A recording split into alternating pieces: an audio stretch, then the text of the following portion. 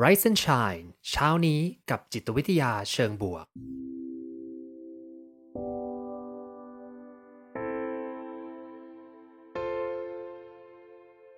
สวัสดีครับยินดีต้อนรับเข้าสู่พอดแคสต์เพื่อทุกท่านอยู่กับผมภูมิธีรพุทธปิติชัด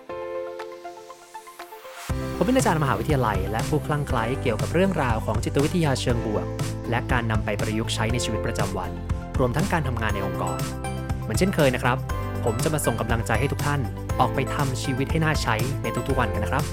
ไร้สัญชัยนะครับขอขอบคุณซิกนาประกันภัยด้วยนะครับที่ร่วมสนับสนุนการสร้าง Forward Thinking Community เพื่อให้คุณได้คิดและทำเพื่อชีวิตที่ดีของคุณนะครับค่ะ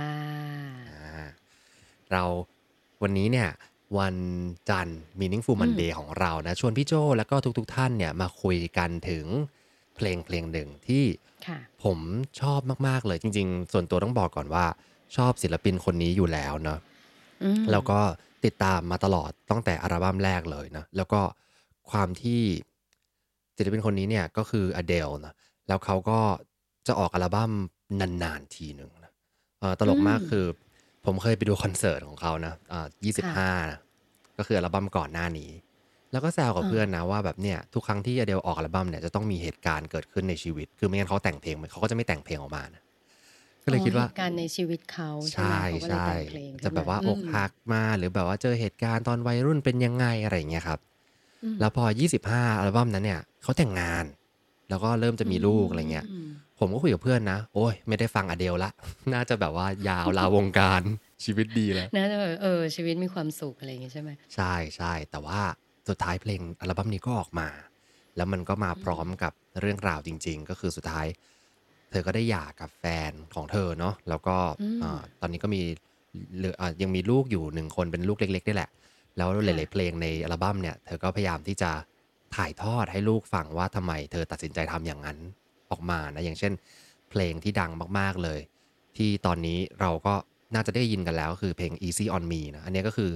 ถ่ายทอดมาให้ลูกของเธอว่าเนี่ยอย่ามองว่าฉันคนไม่ดีเลยนะแบบ go easy on me เถอะเพราะว่าฉันก็พยายามตัดสินใจในสิ่งที่ดีที่สุดแล้วนะตอนนี้อะไรเงี้ย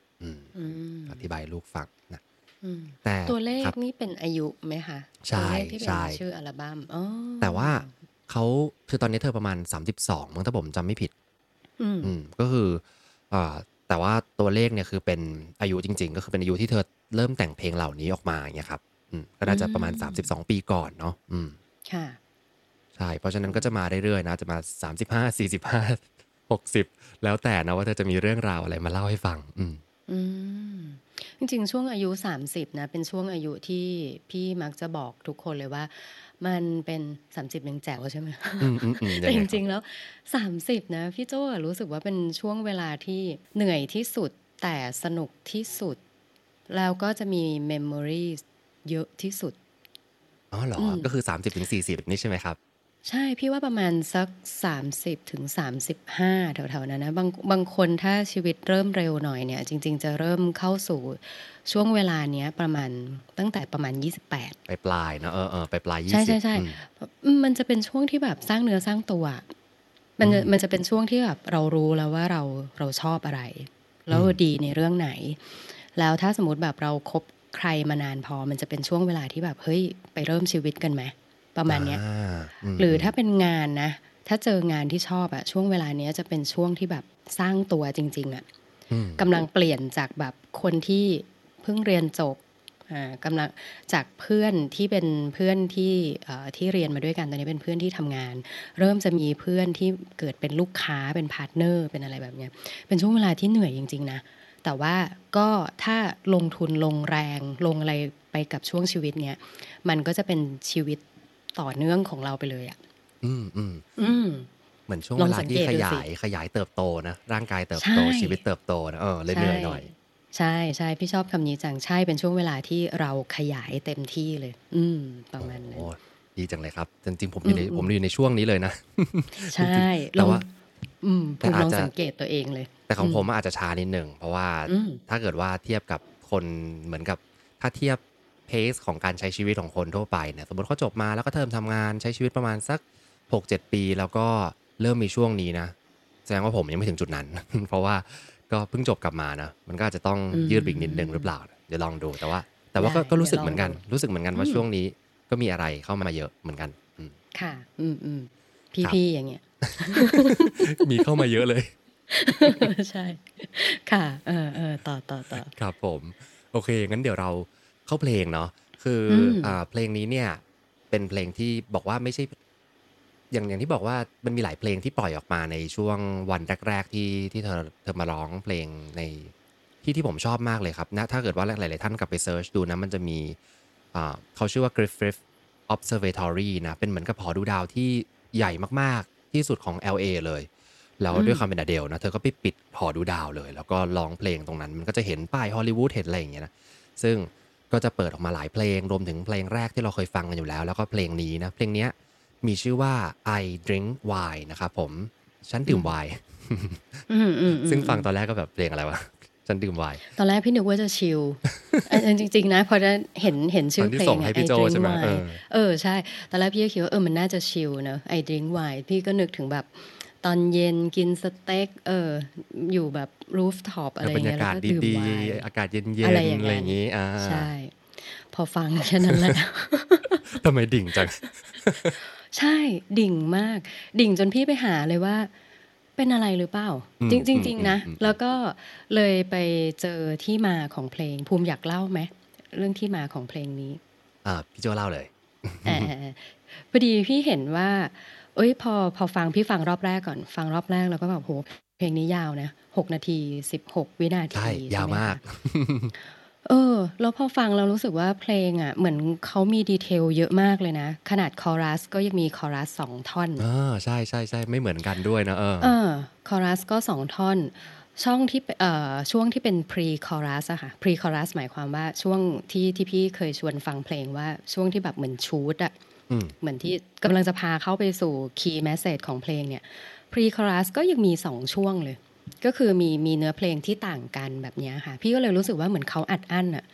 เขามีอะไรที่อยากจะเล่าในเพลงนี้มาก พี่เลยไปหาที่มาว่าจริงๆเพลงเนี้ยตอนแรกเลย Adele ตั้งใจแต่งความยาวทั้งหมด16 นาที ใช่ 16 นาที น่ากลัวมาก เสร็จแล้วโปรดิวเซอร์บอกว่าใจเย็นพี่น้องคือแบบ16 นาทีใครเขาจะฟังเพลงเธอจนจบอะไรอย่างเงี้ยใช่เออเขาก็เลยตัดมาจนเหลือแค่6 นาทีกับอีก16 วินาทีอืก็มอัดแน่นมากๆเลยนะคะในเนื้อหาค่ะใช่ๆผมก็เจออืมเรื่องนี้เหมือนกันคือเจอโดยบังเอิญนี่แหละก็ไปนั่งเปิดใน Spotify แล้วมันก็จะมีแบบว่าคุณรู้หรือเปล่าว่าเพลงนี้เนี่ยตอนแรกออริจินัลเนี่ยอยากจะให้เป็นถึง15-16นาทีนะอืแต่ว่ามโปรดิวเซอร์บอกว่าไม่มีคลื่นวิทยุไหนหรอกที่เขาจะมายอมเปิดเพลง15นาที16นาทีเนี่ยแม้ว่าเขาทุกคนจะรักคุณก็ตามนะว่าพูดงี้ Everybody loves you but no one's gonna listen to 15 minutes song ใช่ใช่อืมอืใช่มใช่แต่ตะแต่กี้แตะ ครับผม Spotify ไปนิดนึงขเอออภัยอเออเออ แตะ Spotify ไปนิดนึงภูมิรู้ไหมว่าเพราะอัลบั้มนี้และเพราะ Adele อะทำให้ฟีเจอร์หนึ่งของ Spotify หายไป เหรอครับฟีเจอร์ที่เป็น default ไม่รู้เลยฟีเจอร์ shuffle เพลงก็คือปกติเวลาเราฟังเพลงอะค่ะค่า default ของโปรแกรม Spotify อะมันอืมจะสวิชเพลงให้เราเอง default มันจะเป็น shuffle เหรอค่า default ของมันคือ shuffle อ๋อปรากฏว่า Adele บอกว่าคุณคะนักร้องแล้วก็โปรดิวเซอร์เนี่ยเขาตั้งใจเรียงให้เพลงไหนมาก่อนมาหลังเนี่ยเขามีความตั้งใจนะเฮ้ว่าเขายอยากให้ฟังเพลงไหนก่อนหลังอยู่ดีๆมา shuffle ได้ไง Spotify บอกได้ค่ะคุณพี่ค่ะ ก็เลยเปลี่ยนของทุกคนเลย ใช่เพราะฉะนั้นตอนนี้ค่า default mode ของโปรแกรม Spotify เนี่ยค่ะก็เลยเอา shuffle ออกแต่ว่าเราก็สามารถไป กด enable ได้มันได้นะแต่อ๋อว่าค่า default ตอนเนี้ยก็คือเอาออก Adele ค่ะเป็นผู้ที่กดดันนะคะโดยการทวีตขึ้นไปแล้วก็ Spotify ก็รับพิจารณาแก้ไขให้เรียบร้อยเลยเหรอผมไม่เออทราบเรื่องนี้เลยใช่เรื่องนี้เลยคือตอจ้ะนหลังๆอะก็รู้สึกนะว่าทำไมต้องมานั่งกดไอ้นี้อืมเองตลอดเลยเพราะทุกครั้งอืก็คือปมกติมันจะไปเองเนาะแต่ผมไม่ได้สังเกตก็คือไม่เป็นไรก็กดเข้ามาก็มากด shuffle ก็ได้ใช่ก็เลยต้องอันเนี้ยแหละที่หาอ๋อยไปเหรอครับโอ้โฮต้องเป็นเบอแม่สั่ง ร์นี้นะต้องเป็นเบอร์ แม่สั่งค่ะจริงผมก็ไม่เคยคิดเหมือนกันนะว่ามันจะต้องเรียงเพลงตามนี้นะซึ่งแสอืมดงว่าเธอคิดมาแล้วเพลงนี้อืมนี่อยู่เป็นประมาณเพลงที่7นะเพลงที่7ของอัลบั้ม30นะครับ30ของเธอค่ะเนาะ ชื่อ I Drink Wine คือเนื่องจากเพลงมันยาวนะเดี๋ยวผมมาไปเปิดตอนท้ายแล้วก็ปิดห้องเลยดีกว่าแต่ตอนนี้ยังได้เราชวนคุยกันก่อนเรื่อยๆดีมั้ยไม่งั้นเดี๋ยวจะแบบว่ายาวไปนะได้ค่ะI drink wine ค่ะค่ะพี่โจเชิญเลยI drink wine เนี่ยจริงถ้าสังเกตนะพี่พยายามจะหาว่าเขากินไวน์ตอนไหนพี่ยังไม่หยุดนะกับเรื่องไวน์ว่าซึ่งเจอว่ายังไงพี่โจคือฟังแต่แรกเนี่ยมันดิ่งจริงๆนะคือถ้าเปิดมาปุ๊บก็จะแบบ how can one become so bounded by choices that somebody else makes คือแบบเฮ้ยทำไมเราถึงแบบถูกผูกไว้กับตัวเลือกเยอะแยะมากมายที่คนอื่นเป็นคนทำด้วยซ้ำเปิดมาประโยคแรกพี่ว่าไหนคะ บรรยากาศจิบไวน์บนรูฟท็อปไม่มีเลยนะคะตกมาจากรูฟท็อปทันทีใช่แค่เปิดมาปุ๊บก็แบบชวนคุยเลยเฮ้ยทำไมเราต้องผูกติดกับไว้กับสิ่งที่คนอื่นก็ทำไว้เป็นช้อยส์เป็นอะไรเยอะแยะมากมายแล้วทำไมเราต้องเป็นhow we both become a version of a person we don't even like ทำให้แบบตกลงเพลงนี้เขาไม่ได้เขียนไว้คุยคนเดียวนี่นาเพราะว่าอเดลบอกว่า how come we both ก็คือเฮ้ยเราสองคนแสดงว่าอเดลกำลังคุยกับใครสักคนเพลงนี้เขาคุยกับลูกป่ะคะหรือคุยกับใครอะคะภูมิอันนี้ผมคิดว่าเขาน่าจะคุยกับแฟนผมคิดอย่างนั้นนะแต่ผมไม่แน่ใจนะผมไม่แน่ใจถ้าใครที่แบบว่าแบบรู้จริงเนี่ยสามารถเมสเสจมาผมได้นะแต่ผมคิดว่าเขาคุยกับแฟนคือเพลงนี้ตอนแรกพี่ก็คิดว่าคุยกับแฟนแต่ว่าตอนท้ายๆมันจะมีคำว่า him โผล่ขึ้นมาก็เลยทำให้พี่ไม่แน่ใจว่าเป็นอะไรแต่แอบรู้สึกว่าเพลงนี้ถ้าลองตั้งใจฟังนะคะช่วงแรกเนี่ยช่วงเวอร์สแรกก็คือท่อนแรกเนี่ยเขาพยายามชวนคุยกับปัจจัยที่เป็นการกดดันเขาจากภายนอกเนี่ยโลกมีข้อแม้นะว่าทำไมเขาต้องเป็นคนแบบไหนนะคะเดี๋ยวแป๊บนึงนะครับอยู่ดีก็เสียงแห้ง อากาศไม่ดีทำไมโลกต้องมีช้อยส์เยอะแยะมากมายทำไมเราต้องเป็นคนที่เราก็ไม่ได้อยากจะเป็นประมาณเนี้ยนะคะจริงๆท่อนแรกที่เป็นคำถามเนี่ยผมบอกพี่โจก่อนว่าวันนั้นเนี่ยพอฟังเพลงนี้เนี่ยผมก็ฟังเหมือนกับทุกคนนะคือเราก็ไปเริ่มกดตอนที่เขาฉายไลฟ์โปรโมทเพลง4เพลงเนี่ยครับมีเพลง Easy on Me ซึ่งปล่อยมาก่อนซึ่งก็ฟังวนผมเป็นคนชอบฟังวนลูปเนอะแล้วก็ฟังวนไปเรื่อยๆแต่ว่าก็ชอบแล้วก็ชอบมากแต่ว่าพอมาฟังเพลง I Drink Wine เนี่ยแค่เพลงขึ้นแล้วประโยคคำถาม2คำถามเนี้ยดังขึ้นมาเนี่ยผมรู้เลยว่าเพลงนี้ต้องเป็นเพลงที่ดีมากแน่นอนนะยังไม่รู้เลยนะว่าจะเป็นอะไรแต่รู้สึกเลยว่าต้องชอบ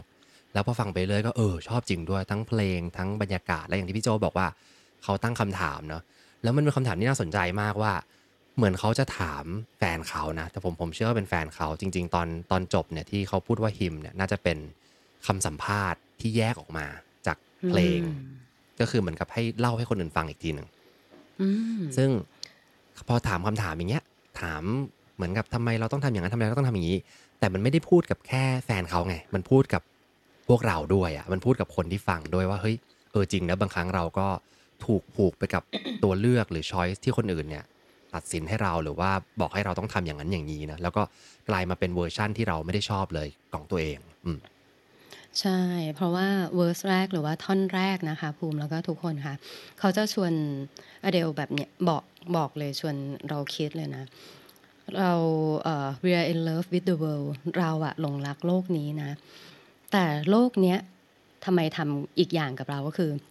but the world just wants to bring us down เฮ้ยฉันรักโลกนี้นะแต่ทำไมโลกเนี้ยชอบทำให้ฉันแบบหดหู่เศร้าอะไรขนาดเนี้ยนะคะแล้วก็แบบตอนฉันเป็นเด็กนะเนี่ยพี่ชอบท่อนนี้เหมือนกัน when I was a child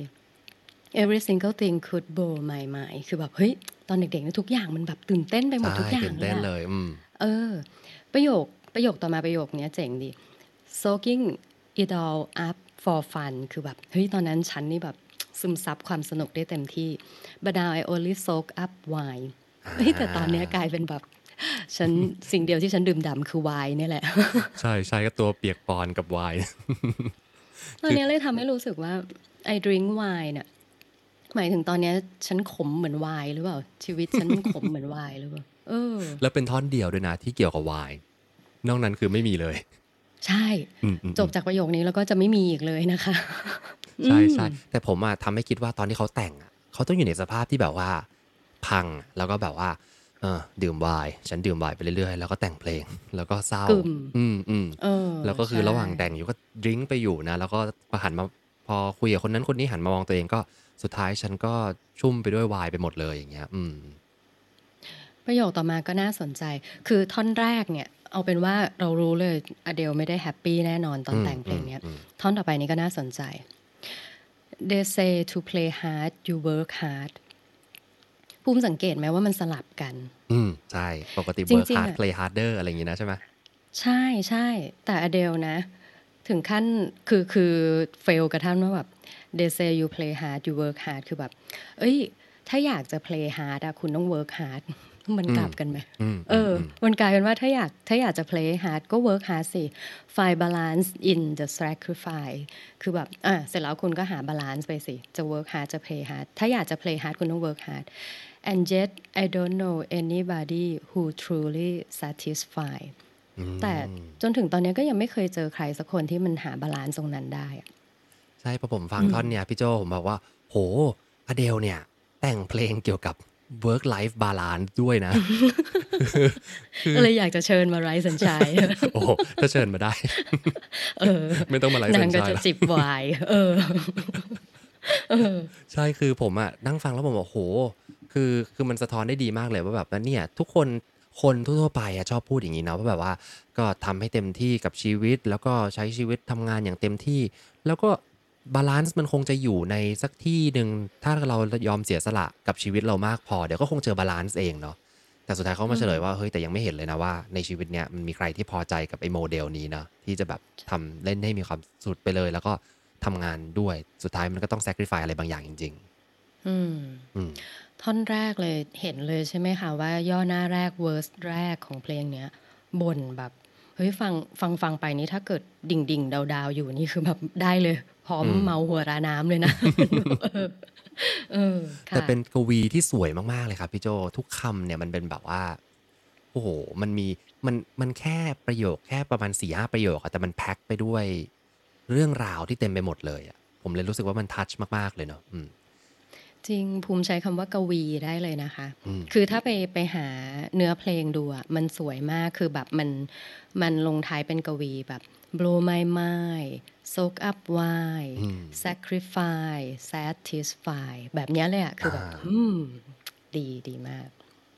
แล้วเราก็ไปสู่ท่อน pre chorus ครับผมอันนี้ที่พี่โจบอกว่ามันต่างกันเนาะ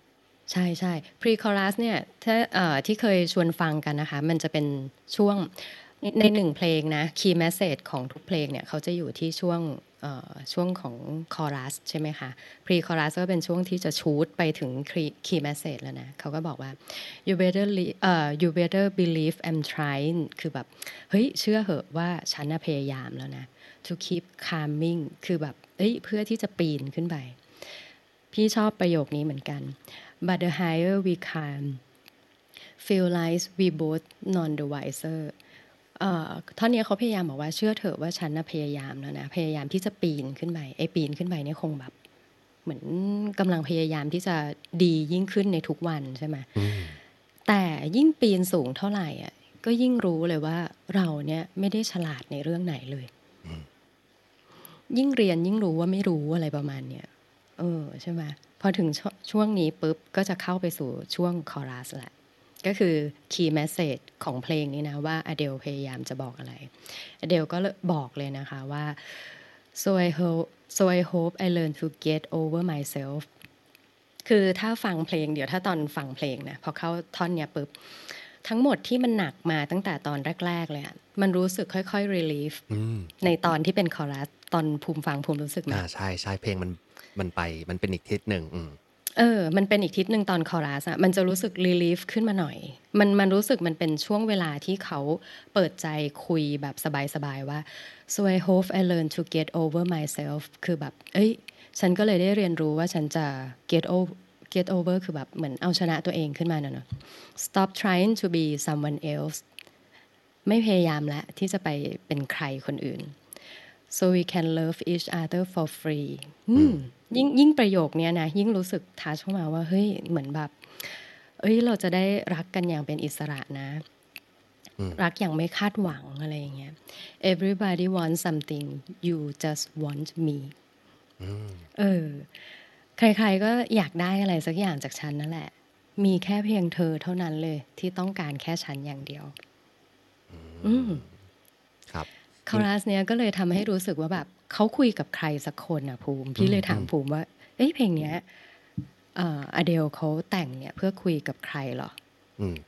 ผมมันยังเชื่ออยู่ว่าคุยกับแฟนเขาที่เขาหย่าคือผมคิดว่าเขารู้สึกผิดคือถ้าเกิดว่าเราไปตามดู Easy on Me คือเหมือนกับเฮ้ยชีวิตมันก็เป็นชีวิตที่ดีมากเลยนะแล้วก็ทำไมเธอถึงเลือกตัดสินใจออกมาจากความสัมพันธ์นี้มันก็มีหลายๆเรื่องที่เป็น personal มากๆจริงๆยังเพลงอื่นๆก็เป็นซีรีส์นี้ทั้งนั้นเลยเนาะเดลบอกว่าเพลงอัลบั้มเนี้ยเป็นอัลบั้มที่ personal ที่สุด sensitive ที่สุดแล้วก็เป็นเรื่องส่วนตัวมากที่สุดในชีวิตของเธอเนาะซึ่งคิดว่าน่าจะเป็นแฟนที่เขาเลิกกันมาเขาอาจจะมี struggle 2 อย่างนะผมว่าด้วยความที่อเดลเนี่ยประสบความสำเร็จเมื่อยังอายุไม่มากแล้วก็ไม่ได้เป็นคนที่เหมือนเขาจะต่างนะไม่เหมือนกับ Taylor Swift หรือคนอื่นๆนะที่ก็คือเป็นศิลปินไปเลยแล้วก็ใช้ชีวิตส่วนตัวก็คือแยกกลับมาแต่เหมือนเธอพยายามทำชีวิตส่วนตัวให้ดีด้วยแล้วก็พยายามจะแยกชีวิตการเป็นศิลปินด้วยแต่บางครั้งมันก็ไม่ได้ขนาดนั้นผมว่ามันก็เลยเป็นเรื่องของการหาบาลานซ์นี่แหละแล้วเธอก็เลยบอกว่าเนี่ยหลายๆครั้งเธอวิ่งตามในสิ่งที่คนอื่นอยากให้เธอเป็นนะแล้วก็มันก็เลยกลายเป็นว่าไม่สุดทางสักทีแล้วกลายเป็นว่าครอบครัวก็ไม่ได้สุดขนาดนั้นแล้วก็ชีวิตที่เธอฝันไว้อยากจะเป็นศิลปินมันก็ทำไม่ได้ในตัวเพลง Easy on Me ก็เลยบอกว่านี่แหละเลยตัดสินใจว่าออกมาตรงเนี้ยเพราะว่าฉันอยากที่จะ explore ชีวิตอื่นๆอีกอะไรเงี้ยเลยอยากให้ลูกเข้าใจด้วยเข้าใจแม่ด้วยนะเนี่ยซึ่งผมว่าดีเลยผมว่าอย่างที่พี่โจพูดท่อนคอรัสครับผมว่าศิลปินมีไซเคิลนี้อยู่เยอะเหมือนกันนะแล้วก็ที่บอกว่าแม้ว่าตัวเองจะอยู่สูงส่งแล้วก็เป็นที่รู้จักของคนระดับโลกขนาดนี้เนาะแต่บางทีกับตัวเองเนี่ยมันเหมือนกับอยู่ในหลุมลึกแห่งหนึ่งที่เราโดนกดดันจากหลายๆเรื่องแล้วก็บางทีไม่ได้เป็นตัวเองพยายามที่จะปีนขึ้นมาเท่าไหร่แล้วสุดท้ายก็รู้สึกว่าฉันก็ไม่ได้ฉลาดขึ้นเลยนะเลยอยากที่จะแบบ get over myself ไงอยากจะบอกว่าช่างมันนะช่างมันเลยปล่อยไปเลยแล้วก็ไม่ต้องไปทำในสิ่งที่คนอื่นอยากให้เป็นละเราจะได้รักกันจริงๆแบบเป็นอิสระสักทีนะเพราะจริงๆeverybody wants something you just want me คือแบบเหมือนเขาแบบคนอื่นเขาอยากได้อะไรเยอะแยะจากฉันน่ะแต่จริงๆคนที่อยู่ตรงหน้าฉันเนี่ยคือเธอเนี่ยต้องการแค่ฉันเองแค่นั้นเองแต่ว่าก็ตีผมว่าก็เลยจะพาไปท่อนค่ะผมว่าตีความเป็นลูกได้เหมือนกันนะเอาจริงๆผมอาจจะไม่ได้ชัวร์เป๊ะขนาดนั้นเพราะว่าก็ลูกก็คือเป็นคนที่รักแล้วก็แบบอิสระเลยเนาะโดยที่ไม่ต้องเป็นตัวใครก็ตามเนาะไว้เดี๋ยวลองฟังไปด้วยกันบางทีก็นึกถึงแบบแฟนเพลงหรือเปล่าก็ไม่แน่ใจอะไรอย่างเงี้ยรักที่แบบไม่ได้คาดหวังอะไรครับผมต่อได้เลยครับทีนี้มันจะมาเวอร์ส2เวอร์สแรกก็คือแบบข้างนอกเลยโอ้ยข้างนอกมันเยอะแยะไปหมดนู่นนั่นนี่แต่พอมาเวอร์ส2เนี่ยเขาเริ่มคุยกับตัวเองทำไมฉันถึงหมกมุ่นกับสิ่งที่ฉันควบคุมไม่ได้นะทำไมฉันถึงต้องมองหา approval จากคนอื่นที่ไม่ได้รู้จักฉันด้วยซ้ำเหมือนแบบทำไมฉันต้องการยอมรับจากคนอื่นที่ไม่ได้รู้จักตัวตนฉันเลยอะไรเงี้ยแล้วในช่วงเวลาที่แบบมันแย่มากๆแบบฉันก็ยังหาคนคลิงออนนี่ประมาณแบบคนที่ฉัน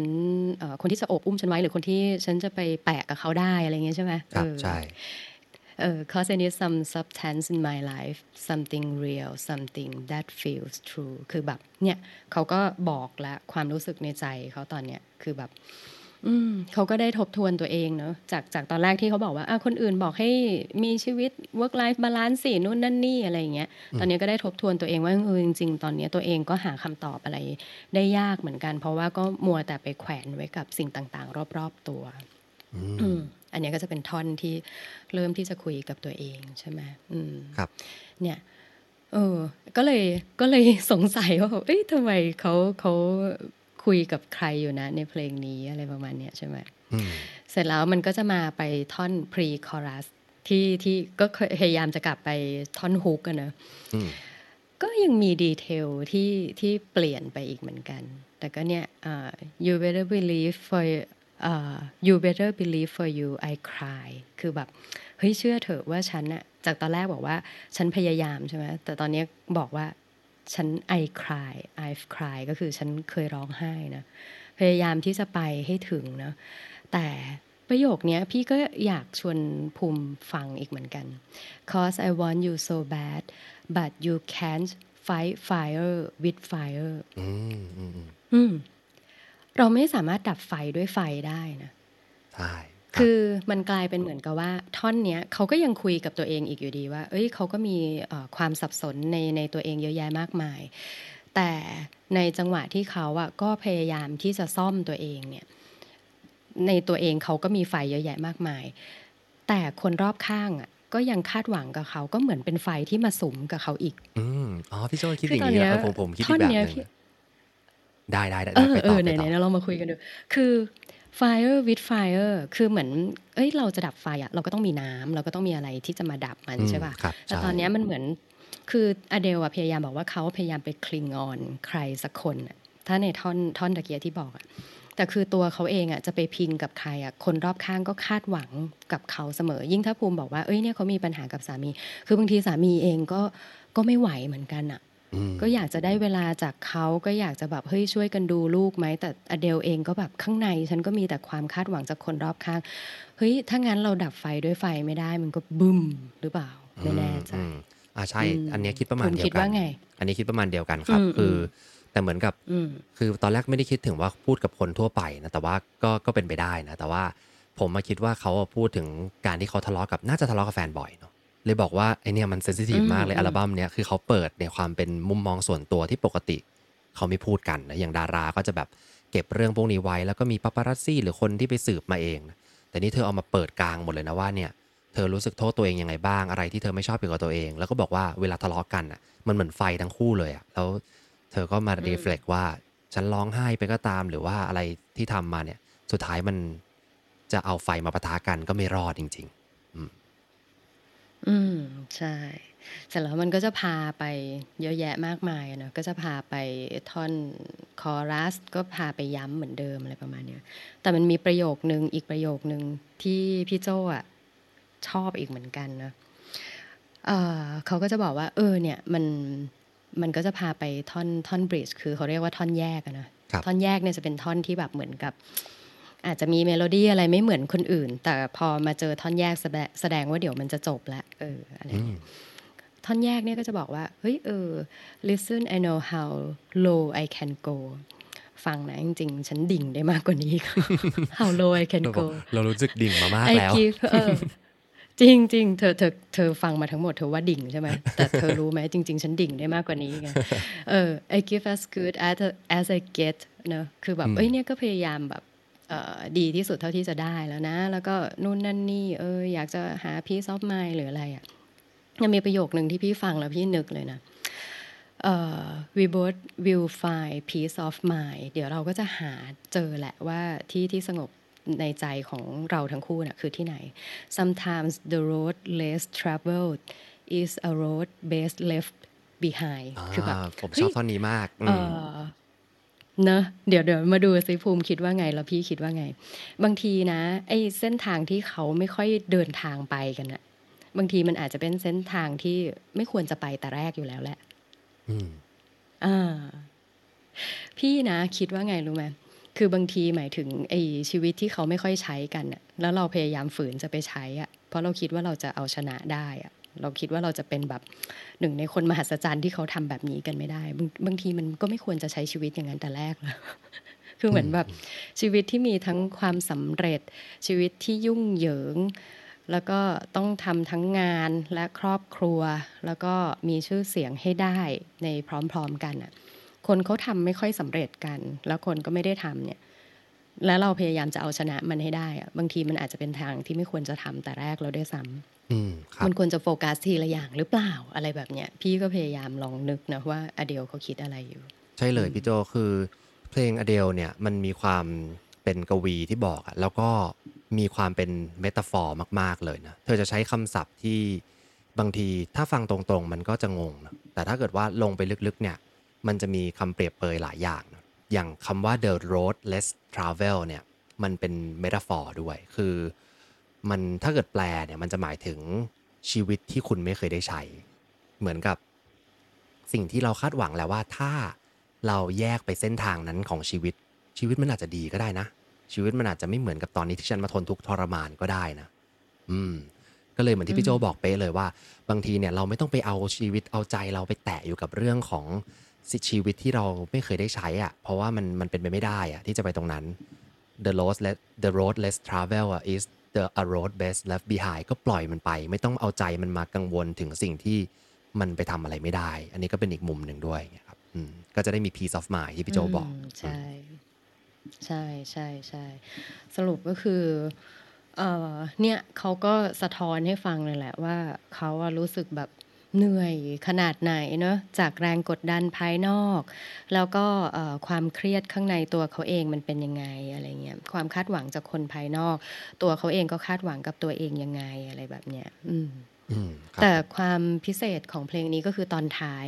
เหมือนมีการพูดกับตัวเองใช่ไหมคะใช่ซึ่งปกติเนี่ยผมเอาจริงๆผมมีความเป็น mixed feeling กับเพลงนี้คือชอบมาทั้งเพลงเลยแล้วปกติเนี่ยเพลงที่มันเป็นเพลงเจ๋งๆเนี่ยเขาก็จะไปจบด้วยแบบโอ้โหดนตรีนู่นนี่นั่นมาแล้วมันก็จะจบแบบ finish strong แล้วก็จะเป็นจบไม่ว่าจะ happy ending หรือไม่ happy เนี่ยแต่เพลงมันจะจบมันจะไปสุดของมันแล้วเราก็โอเคจบเปิดฟังอีกรอบนึงหรืออะไรก็ตามนะแต่เพลงเนี้ยผมมีความรู้สึกเหมือนมันไม่สุดก็คือเพราะว่าพอไปตอนจบแล้วเนี่ยเพลงค่อยๆเฟดลงเนาะแล้วก็อย่างที่พี่โจบอกก็คือเป็นคำพูดที่เธอพูดกับตัวเองประมาณสักเกือบนาทีได้เลยนะก็คือพูดไปเรื่อยๆนู่นนี่นั่นนะมันเลยทำให้เพลงเนี่ยมันเหมือนไปต่อเรื่อยๆอย่างเงี้ยมุมนึงก็คือไม่ชอบเพราะว่ารู้สึกว่าเฮ้ยมันไม่จบในตัวมันมีไปต่อแต่อีกมุมนึงก็คือหรือบางทีผมฟังนะพลังก็แบบบางทีไม่ได้อยากฟังท่อนเนี้ยก็คืออยากกลับไปฟังเพลงใหม่ก็คือกดกลับไปใหม่เลยอย่างเงี้ยแต่อีกมุมนึงมันเหมือนชีวิตเหมือนกันนะพี่โจผมว่าเวลาที่เราแบบฟังเพลงไปแล้วมันเหมือนมันมีจบใช่ไหมแต่ว่าอเดลบอกว่าเฮ้ยมันไม่จบนะเรื่องเนี้ยเรื่องชีวิตของเธอมันไปต่อเรื่อยๆแหละแล้วมันก็ไม่ได้หมายความว่าจะมีบทจบที่ชัดเจนเธอก็เลยเอา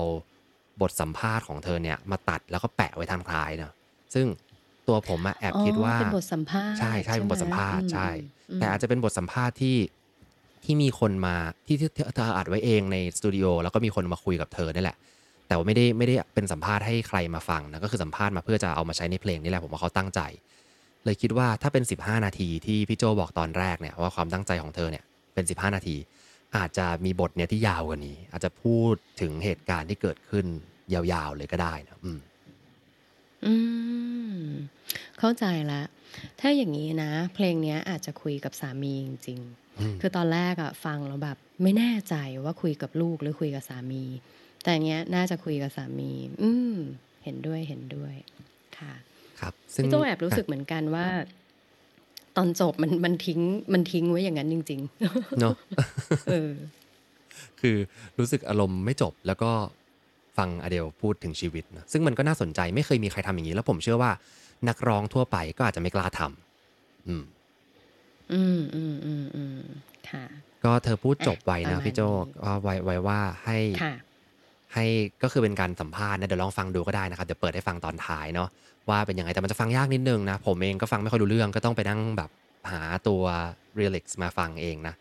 แต่นั่นแหละเป็นการสัมภาษณ์ว่าชีวิตมันก็ดีนะแล้วก็ต่อให้มันมีความสุขมากแล้วก็มีความสนุกสนานมากแต่ว่าก็ไม่ได้ไปสร้างความทรงจำที่ดีใหม่ๆกับเขานะก็คือแฟนของเขาเนี่ยแต่ความทรงจำที่เธอมีมันเป็นแต่พายุที่เกิดการฟาดฟันและทะเลาะกันเพราะว่าฉันไม่เข้าใจตัวเองแล้วก็กดดันตัวเองแล้วก็ไม่ยอมให้ตัวเองได้เป็นตัวเองสักทีมัวแต่ไปอยู่กับความคาดหวังอย่างอื่นที่พี่โจพูดมาเนาะนี่ก็คือเพลง I Drink Wine คือประมาณว่าแบบครับใช่ประมาณว่าชีวิตคู่มันควรจะดีกว่านี้เนาะแต่กลายเป็นว่าก็น่าสงสารผู้ชายที่มามีชีวิตคู่ในช่วงเวลาที่อเดลเองก็ต้องกำลังมีชื่อเสียงจะต้องทำตามกฎเกณฑ์หลายๆอย่างที่คนรอบตัวต้องการจากเธออะไรประมาณเนี้ยใช่ประมาณครับนั้นค่ะเนาะเพราะฉะนั้นวันนี้จริงๆเพลงแม้ว่าจะดิ่งนะแล้วก็เป็นเรื่องราวชีวิตของอเดลเนี่ยแต่ว่าอยากจะชวนผู้ฟังทุกท่านคิดอย่างนี้นะว่าหลายๆครั้งเราอาจจะไม่ได้เป็นคนที่ ไม่ได้เป็นเหมือนอเดลไม่ได้เป็นคนที่เป็น top of the world ไม่ได้เป็นนักร้องที่มีชื่อเสียงที่สุดคนหนึ่งของโลกนะแต่เราก็เป็นใครสักคนในสังคมไม่ว่าจะเล็กหรือจะใหญ่ของเราเหมือนกันและบางทีการที่เราเลือกที่จะวิ่งตามในสิ่งที่ทุกคนต้องการมากเกินไปเนี่ยบางครั้งมันก็ทำให้เราไม่ได้มีชีวิตที่ดีขนาดนั้นเนาะอาจจะใช้เป็นแรงบันดาลใจในการทำสิ่งต่างๆในชีวิตประจำวันทำเพื่อคนนั้นคนนี้มีความสุขเนาะแต่ว่าบางครั้งก็อย่าลืมด้วยว่าเราก็กลับมามองตัวเองแล้วก็อนุญาตให้เราเนี่ยเป็นตัวของเราเองได้เหมือนที่อเดลบอกไว้นะว่าในสมัยเด็กเนี่ยเราอาจจะมีความสุขและตื่นเต้นกับสิ่งเล็กๆน้อยๆที่เกิดขึ้นแต่ตอนนี้กลับกลายมาเครียดกับเรื่องราวของการทำงานการใช้ชีวิตเพื่อคนอื่นลองกลับไปเป็นเด็กอีกครั้งสิที่เรามีชีวิตอย่างฟรีแล้วก็เป็นตัวของตัวเองมันน่าจะดีเนาะใช่เบื้องหลังความสำเร็จเบื้องหลังของหลายๆคนที่เราเห็นเบื้องหลังคนที่อยู่บนเวทีอะไรเงี้ยเราเห็นความเพอร์เฟกต์นั้นเราเห็นความเพอร์เฟกต์ผ่านโซเชียลมีเดียหลายๆอย่างบางทีเบื้องหลังของเขาก็มีเรื่องหนักๆเหมือนกันใช่ใช่อันนี้ก็อาจจะเอาไว้เตือนตัวเองได้ด้วยครับทำให้ผมเลยบอกว่าผมรักอเดลมากเพราะรู้สึกว่าเธอทำให้เห็นตัวอย่างที่ดีมากเลยอย่างที่พี่โจบอกว่าเบื้องหลังความเพอร์เฟกต์เนี่ยมันไม่ได้สวยงามขนาดนั้นแล้วก็ต้องทำความเข้าใจกับตัวเองตลอดแหละเนาะโอเควันนี้ก็ขอบคุณพี่โจมากๆเลยครับที่มาร่วมใน Rise and Shine เลยเวลามาเลยนะไม่เป็นไรเพราะว่าเพลงนี้ละเอียดมากด้วยพี่ยังคิดเลยว่าถ้าสมมติมี Morning Call ต่อเนี่ยน่าจะได้ไป Morning Call ช้าละเอียดมากจริงๆเพลงละเอียดมากยังไงก็พาพี่เก่งขึ้นมาคุยด้วยอะไรอย่างงี้อาจจะยาวนะโอเคก็เดี๋ยวเราจบห้องนี้ด้วยเพลง I Drink Wine แล้วกันนะผมก็จะเปิดไป6 นาทีตามที่คุณแม่อเดลต้องการนะลองเสิร์ชหาเนื้อเพลงฟังไปพร้อมกันก็ได้ไปพร้อมกันนะแต่ว่าถ้าใครจะกระโดดออกไปก็ตามสบายนะครับขอบคุณมากๆเลยแล้วก็ช่วงท้ายนี้นะครับRise and Shine ก็ขอบคุณซิกนาประกันภัยนะครับร่วมสนับสนุนการสร้าง Forward Thinking Community เพื่อให้คุณได้คิดและทำเพื่อชีวิตที่ดีของคุณนะครับค่ะแล้วก็ขอบคุณพี่โจและทุกท่านด้วยนะครับผมเช่นกันค่ะเช่นกันค่ะขอบคุณที่ติดตามหากสนใจคอนเทนต์แบบนี้อย่าลืมกด subscribe ตามช่องทาง podcast ของท่านและสามารถติดตาม Facebook Group โดย search Rise and Shine เช้านี้กับจิตวิทยาเชิงบวกวันนี้ขอให้ทุกท่านมีความสุขออกไปทำชีวิตให้น่าใช้ออกไปตามหา what makes your life worth living กันนะครับ